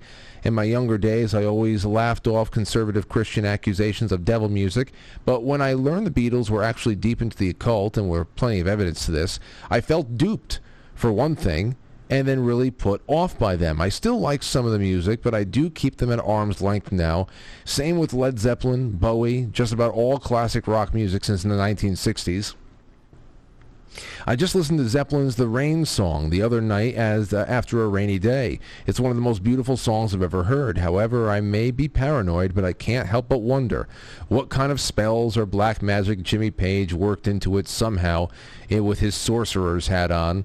So I doubt I'll be listening to it again for a while. I'm not interested in even the possibility of inviting that crap into my life. To close with, I like Mike Williams, but I think he relies way too heavily on the memoirs of Billy Shears and Tavistock's alleged hand in all of this, in my opinion. But what do I know? When he starts going into those two things, he may know what he's talking about, but those angles just don't ring true to me. I think it was a devil's cauldron of various influences bubbling up in England and Southern California in the 60s and 70s, from Crowley to the Process Church and the revival of witchcraft to Satanism and probably mind control psyops tossed in, like that book claims about Manson. What a bunch of rich young dilettantes got swept up in, and we're all dealing with the karmic consequences of it. Either way, it's a weird world, isn't it? Dwayne. That's a very thoughtful response. Yeah, there's a lot. Didn't get into Helter Skelter, which essentially was one of the birthplaces of heavy metal. A lot of things were getting heavier at the time. And, I mean, the end of Helter Skelter, if you don't hear Black Sabbath, come on. That's Black Sabbath at the end of Helter Skelter. The outro, big time. All right, let's take a call. 910, you're on the air. Go ahead. What's up, Frankly? This is John B. How you doing, my friend? I'm doing all right, John. What's on your mind tonight? Oh, man, I've been listening to you for a little while, me and my wife, Ray. So we kind of jumped in and we got on Frankly TV and checking that out. But, man, I just wanted to call in and let you know you're entertainment for us every night. We catch our news with you. But I heard you talking about the mind control and some of that craziness that's going on. I just had my wife check out JCT, I guess you call it, just something or another online, and it's pretty wild. There's 3 parts to it. Are you aware of those? What is it? It's called Just the TIP, okay. And there's part 1, 2, and 3. Okay, I don't know about it. Oh, okay. You should check those out. They're really hard to watch, man. But it gave me a new fire for life. I told my wife, I've always been not a one person, but a single issue voter. And without bringing politics into this, man, I believe in saving the rainforest along with saving the next generation coming up. I was given a chance. I have an older sister out there that I don't know, and she was given a chance through adoption. I got 4 younger brothers and sisters. And we all had a chance. And so I believe that, my little girl, man, she's 14. She needs a chance to have some friends in her life. You know what I'm saying? We've been putting them down. I've been thinking about that. Yeah, I think about it a lot, and that's why nights like tonight, I'm really happy that we're able to spend it with great guests like King Randall, who is. That's really where we're going to be able to have afford ourselves the ability to have greater hope in what the future is going to bring. Because we need some, you say cultural enrichment. Well, we need to enrich the soul again and to awaken the mind and I don't know, we just be able to attract ourselves some good company again, because it's just they want us in a dead, inert place so that all those voids can be filled with everything else. I hope you and your wife have a good night tonight. Thank you for watching. Yeah, absolutely, Frankie. Thank you, man. And yeah, you're right. We need a place to communicate, where friends, neighbors can eat and spend some time, and everybody has a chance to talk, man. I appreciate your time with me. Have a great night, Frankie. We'll be watching. You got it. Thank you, sir. Throw yourself a nice block party and cook for everybody in the audience. The audience in the neighborhood. All right, let's go. 250, you're on the air. Who dis? Hi there, this is Troy from Canada. Hey, Troy, welcome. I'm up on Vancouver Island here, and that fellow you just had on there was just fantastic. I had a little bit of problem when I was going to school. I didn't quite fit into the curriculum, and you start thinking you're not too smart. And then we had a program up here where they would take students that were a little bit different, and you would go at your own pace. So I was in grade 9, and I was struggling. I'd done it twice, and I was looking at going to grade 9 my third time. I went to the school, and you went at your own pace. I found this, the classroom very boring, and they gave us the books, and they said, when you're finished the books, you're finished. We did schoolwork in the morning. In the afternoon, we would do community work and sports and stuff like that. We had two men for 12 kids, and they were very hands-on. I did 2 years and 5.5 months. Wow. So am I slow or am I fast? But it's just how anybody can learn in those schools, I don't know. I just don't know. Yeah. When he's talking about, when King is talking about taking on boys who are enrolled in local schools and they don't know how to read or write. Now, I know that writing, even for affluent children, children from affluent parts of any state or whatever the hell it is, the writing, handwriting, penmanship, that it's really fallen to the wayside for the exact same reason that King put out there. Everything is being done on phone. Everything's being done on laptop and tablets inside of the classroom. So nobody's learning the art of letter writing anymore. They're not putting pen to paper. They're definitely not learning cursive. But when you think about children not being able to read, you wonder, what the hell? I understand that some districts are a little bit more I don't know what they're disadvantaged in. Everybody gets the same money, and we only keep pumping more money into these districts. But why the hell are they not able to read? Well, I don't know. There's so many things that are deficient here in our approach, Troy, and I think that you bring a little bit of that into focus here. There is just no good, innovative, and simple ways of going about getting people wanting or getting people to really experience new things and holding on to new skills. It's really shitty approach. Well, luckily I was born, I'm 60 now, so I was born way before all this internet and stuff. We had 3 channels on our TV, so reading was an escape for me. And I've just read and read. I mean, I've learned way more in my life than I ever would have learned at school. And you get this, and I always had that feeling in me that the people running the show were a lot smarter than me. Yeah, and of course back then in the 60s and 70s, there was brilliant people back then. Just the way they talked, nobody talks like that anymore. But I start looking around today, and I go, this show is run by idiots. Oh yeah. I mean, to qualify for things, it's like, you have this position, and I'm probably smarter than you. I'm like, I don't consider myself highly intelligent or anything, but I'm not stupid. Well, I'm up here. You can tell, Troy. In Canada, and I'm telling you, the show's over here, right? Like, I mean, it's nuts up here, man. Like, Well, I feel nervous even making phone calls, right? So. Well, Troy, thank you for the call. It's what you know what it comes down to when the subject matter is not very hard anymore. Not that reading, writing, and arithmetic isn't as hard or as challenging, especially depending on what language you're trying to read, write, and with. But we know that that's not the focus of modern Western education. You're going to get very specific things. They're going to check certain boxes, but it's really all about activism. It's really all about subjective thinking about identity and very politically driven stuff. It's that's really what it is. Advancement is something that is just moved along, and because nobody could be held back, just like nobody could be held on bail. I mean, it's just the same thing. So as far as the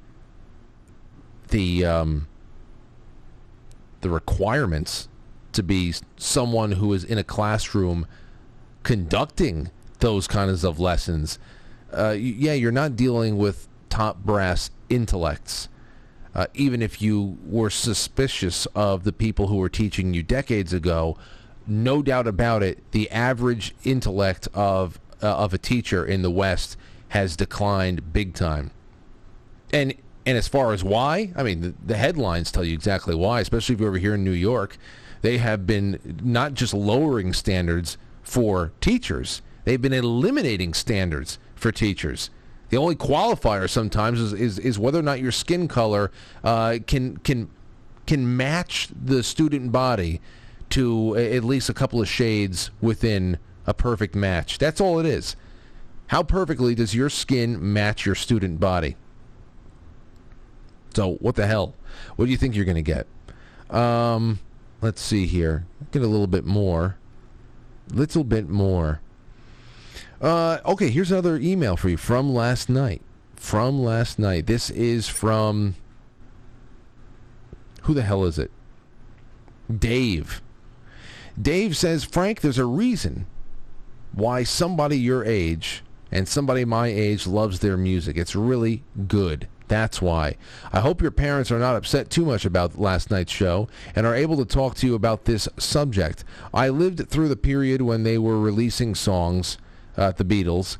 Too young to remember Ed Sullivan, though, and the truth does not diminish the music, in my honest opinion. So discussion with people who lived through it would be good. This could be a very long email indeed because it's about the greatest rock band of all time. That's subjective. People in the chat room would reject that out of hand. I wouldn't call them the greatest rock band of all time, but they're up there. A phenomenon, no doubt about it. But I will be brief. Some questions for next time William is on. Number one, what was the point of the Beatles with respect to the Stones and the plan of the people running these psyops? Which Beatle was at the orgy the Stones got busted at in 1960? So I gotta write these down. What about Pete Best? Was he offered the Faustian bargain or just cut to make room for Ringo, the stealth handler? And how about George? He was always depicted as being a distant third to Lennon and McCartney, but he was there at the beginning, so he had to be in on the thing some way, or at least his suspicions had to be raised at some point. It seems that by 1970 they had accomplished enough of what the planners envisioned and needed to be disbanded before the lid got blown off. There are clues in comparison of their solo works against that of the Beatles. Dave. Well, I mean, the solo work is pretty prolific as well.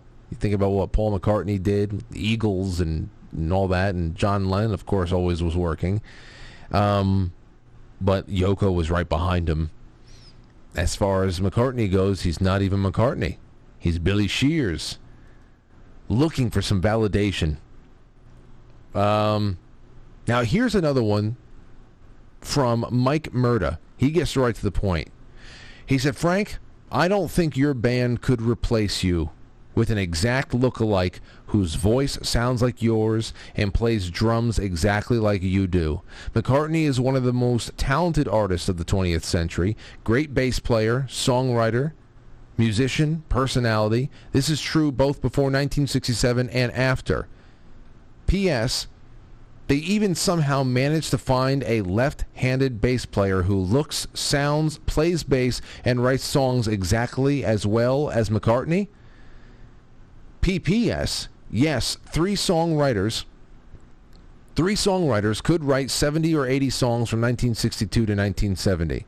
Lennon wrote and recorded about that many songs independently from 1970 to 1980, and he even had semi-retired for a couple of years.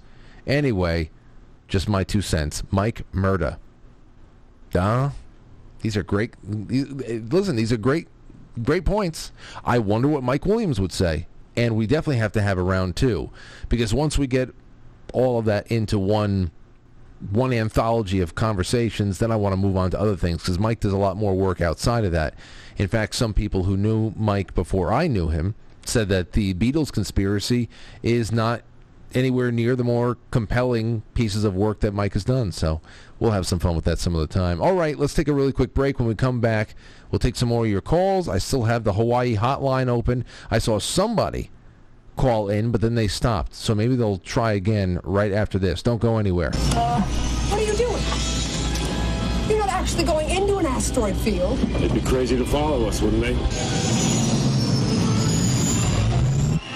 You don't have to do this to impress me. Sir, the possibility of successfully navigating an asteroid field is approximately 3,720 to 1. Never tell me the odds. You're listening to Quite Frankly.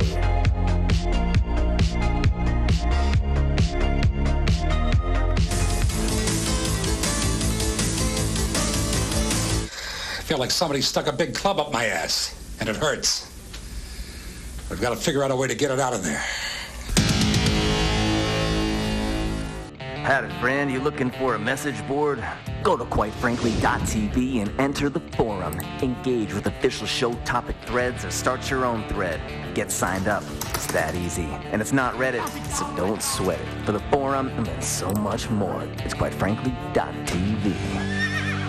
Yeehaw. Tina! Bring me the axe!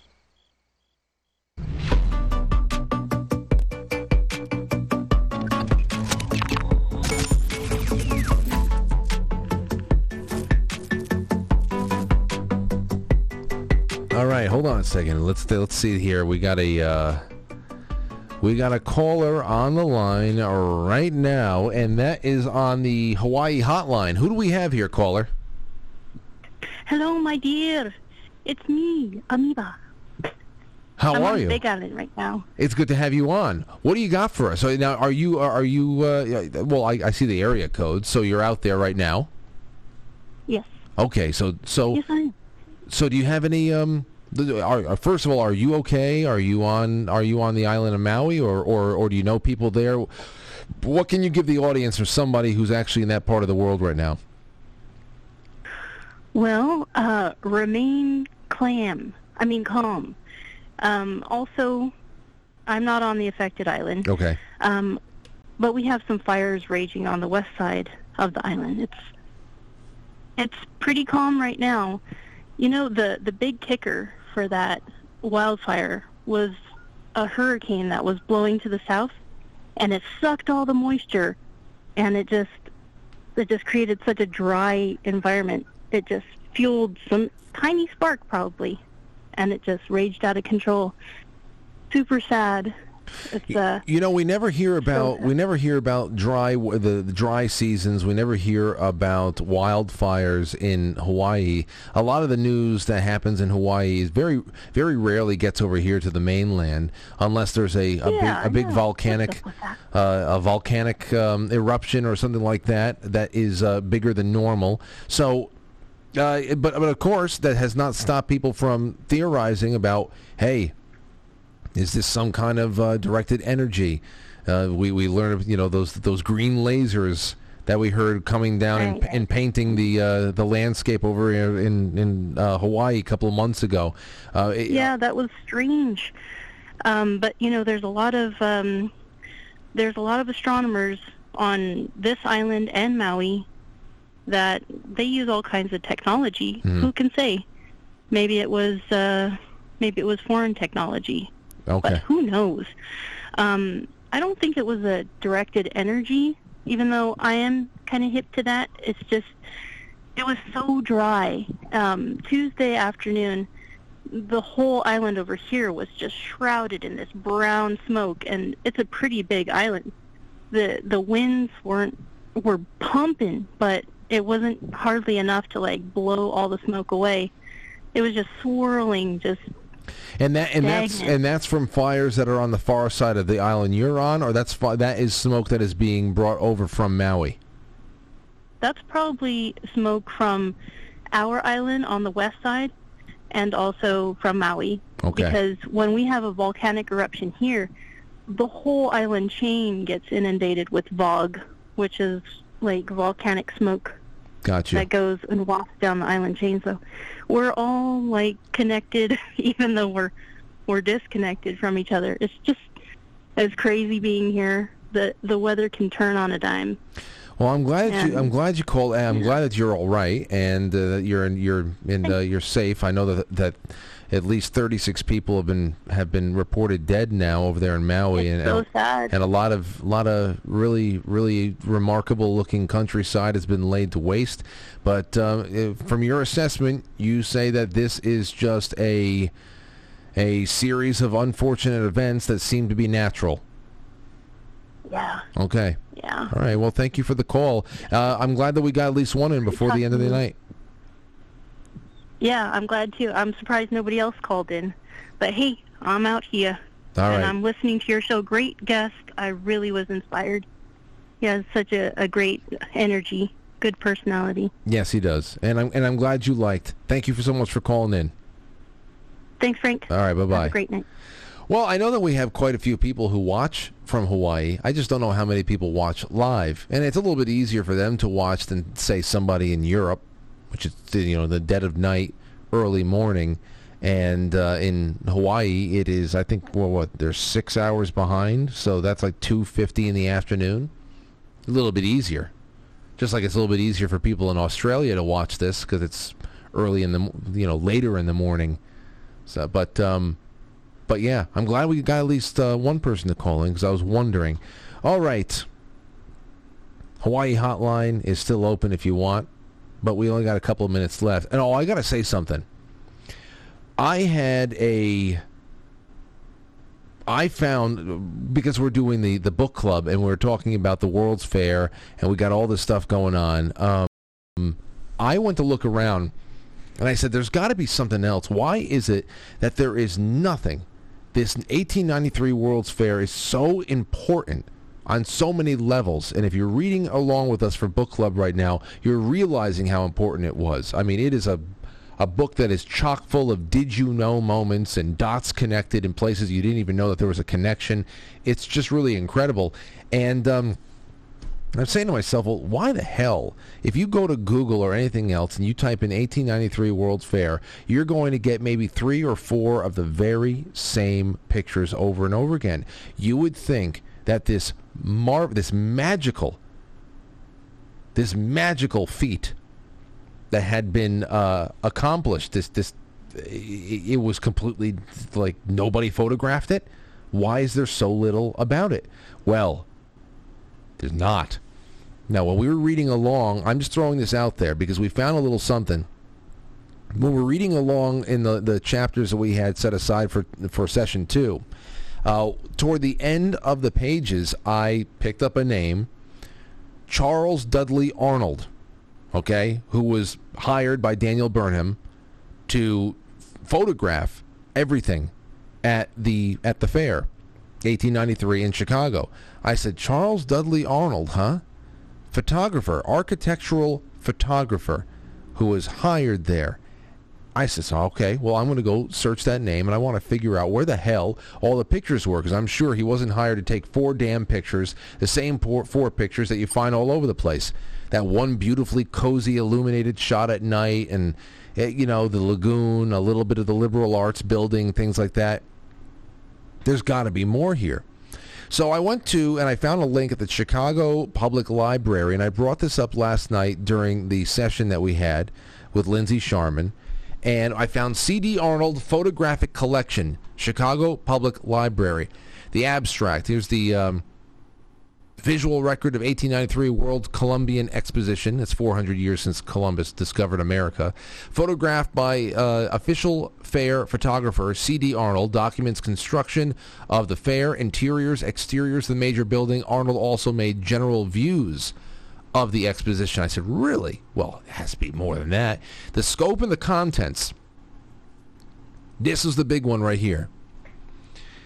The World Columbian Exposition C.D. Arnold Photographic Collection consists of 12 volumes with more than 1,000 platinum prints.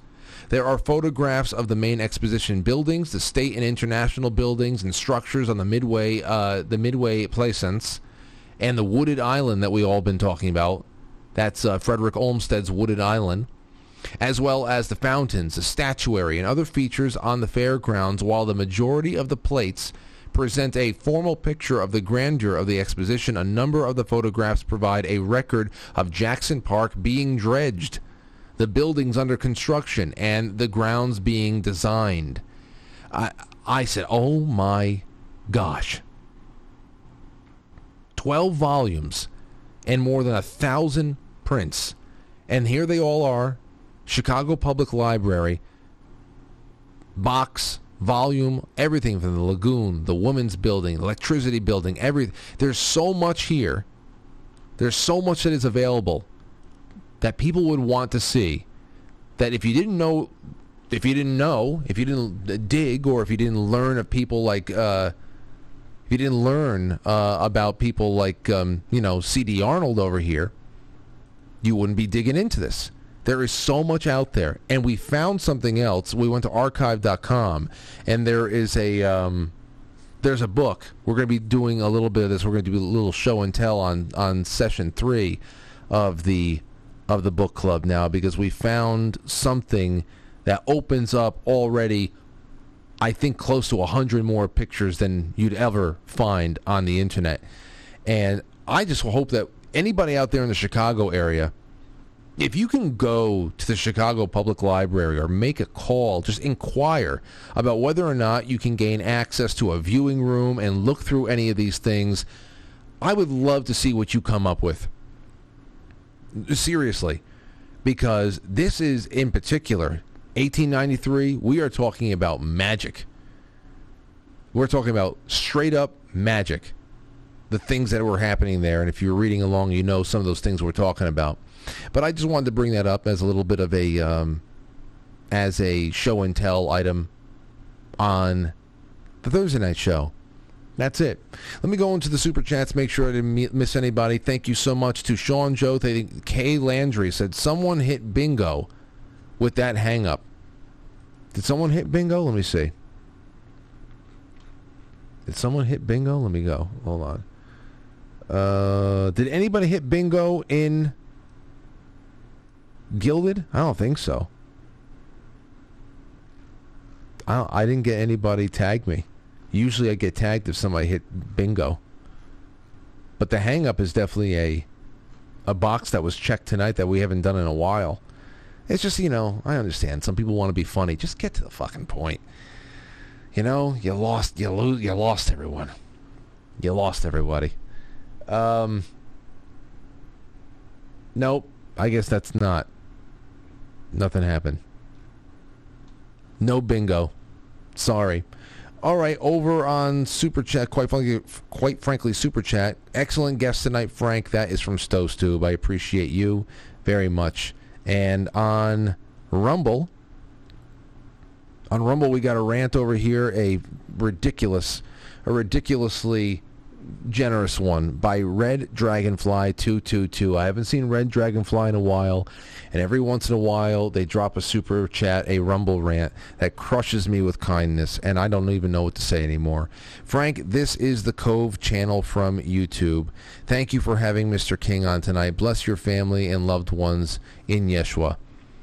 Hey, Red Dragon, if you would please email the show, I'd like to thank you. I'd like to send you a postcard or something. Email the show, please. I would love to hear from you. Just thank you for that. Things like that really make a big difference over here.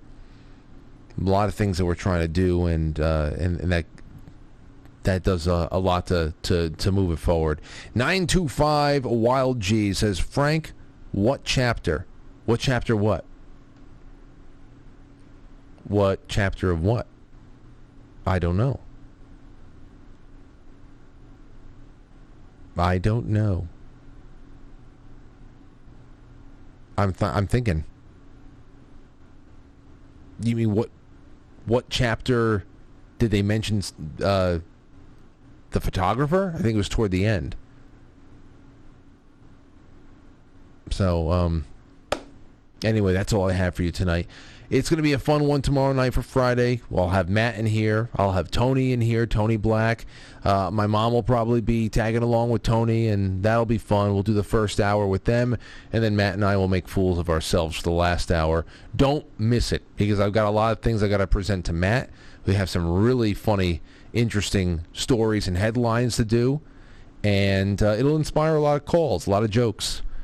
And that'll be it for the week. Book Club. 925 Wild G says, what chapter? Well, I don't know what chapter for Book Club you're talking about. We covered a lot of chapters. I think we're on page 160 right now. We're going from 160 to 75 pages forward. I forget. Anyway, all the chapter assignments and all the pages are in the headers of all of the forum threads that we publish alongside of each session. So you can go check out there, and if you have any other questions, you can always just ask me on Gilded or send me an email. I appreciate you so much, ladies and gentlemen. We will be back tomorrow. Thank you again to King Randall for coming on and hanging out with us. Very inspiring evening. Tomorrow, more of the same, I am sure. Good night. I'll catch you on the flip side.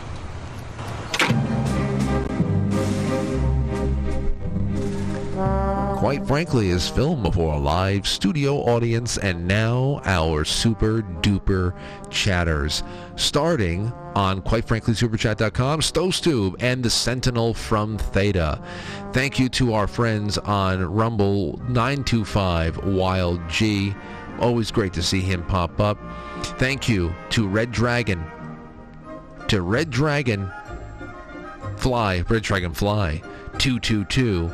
And to start it all off tonight, Astro Emmy.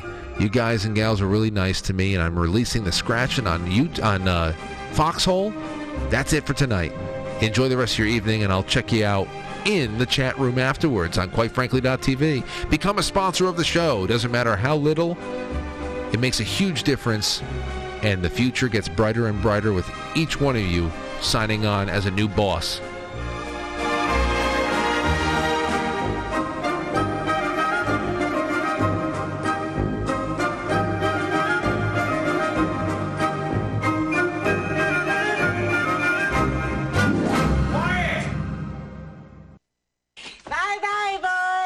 Storming the castle. Think it'll work? It would take a miracle. Bye-bye.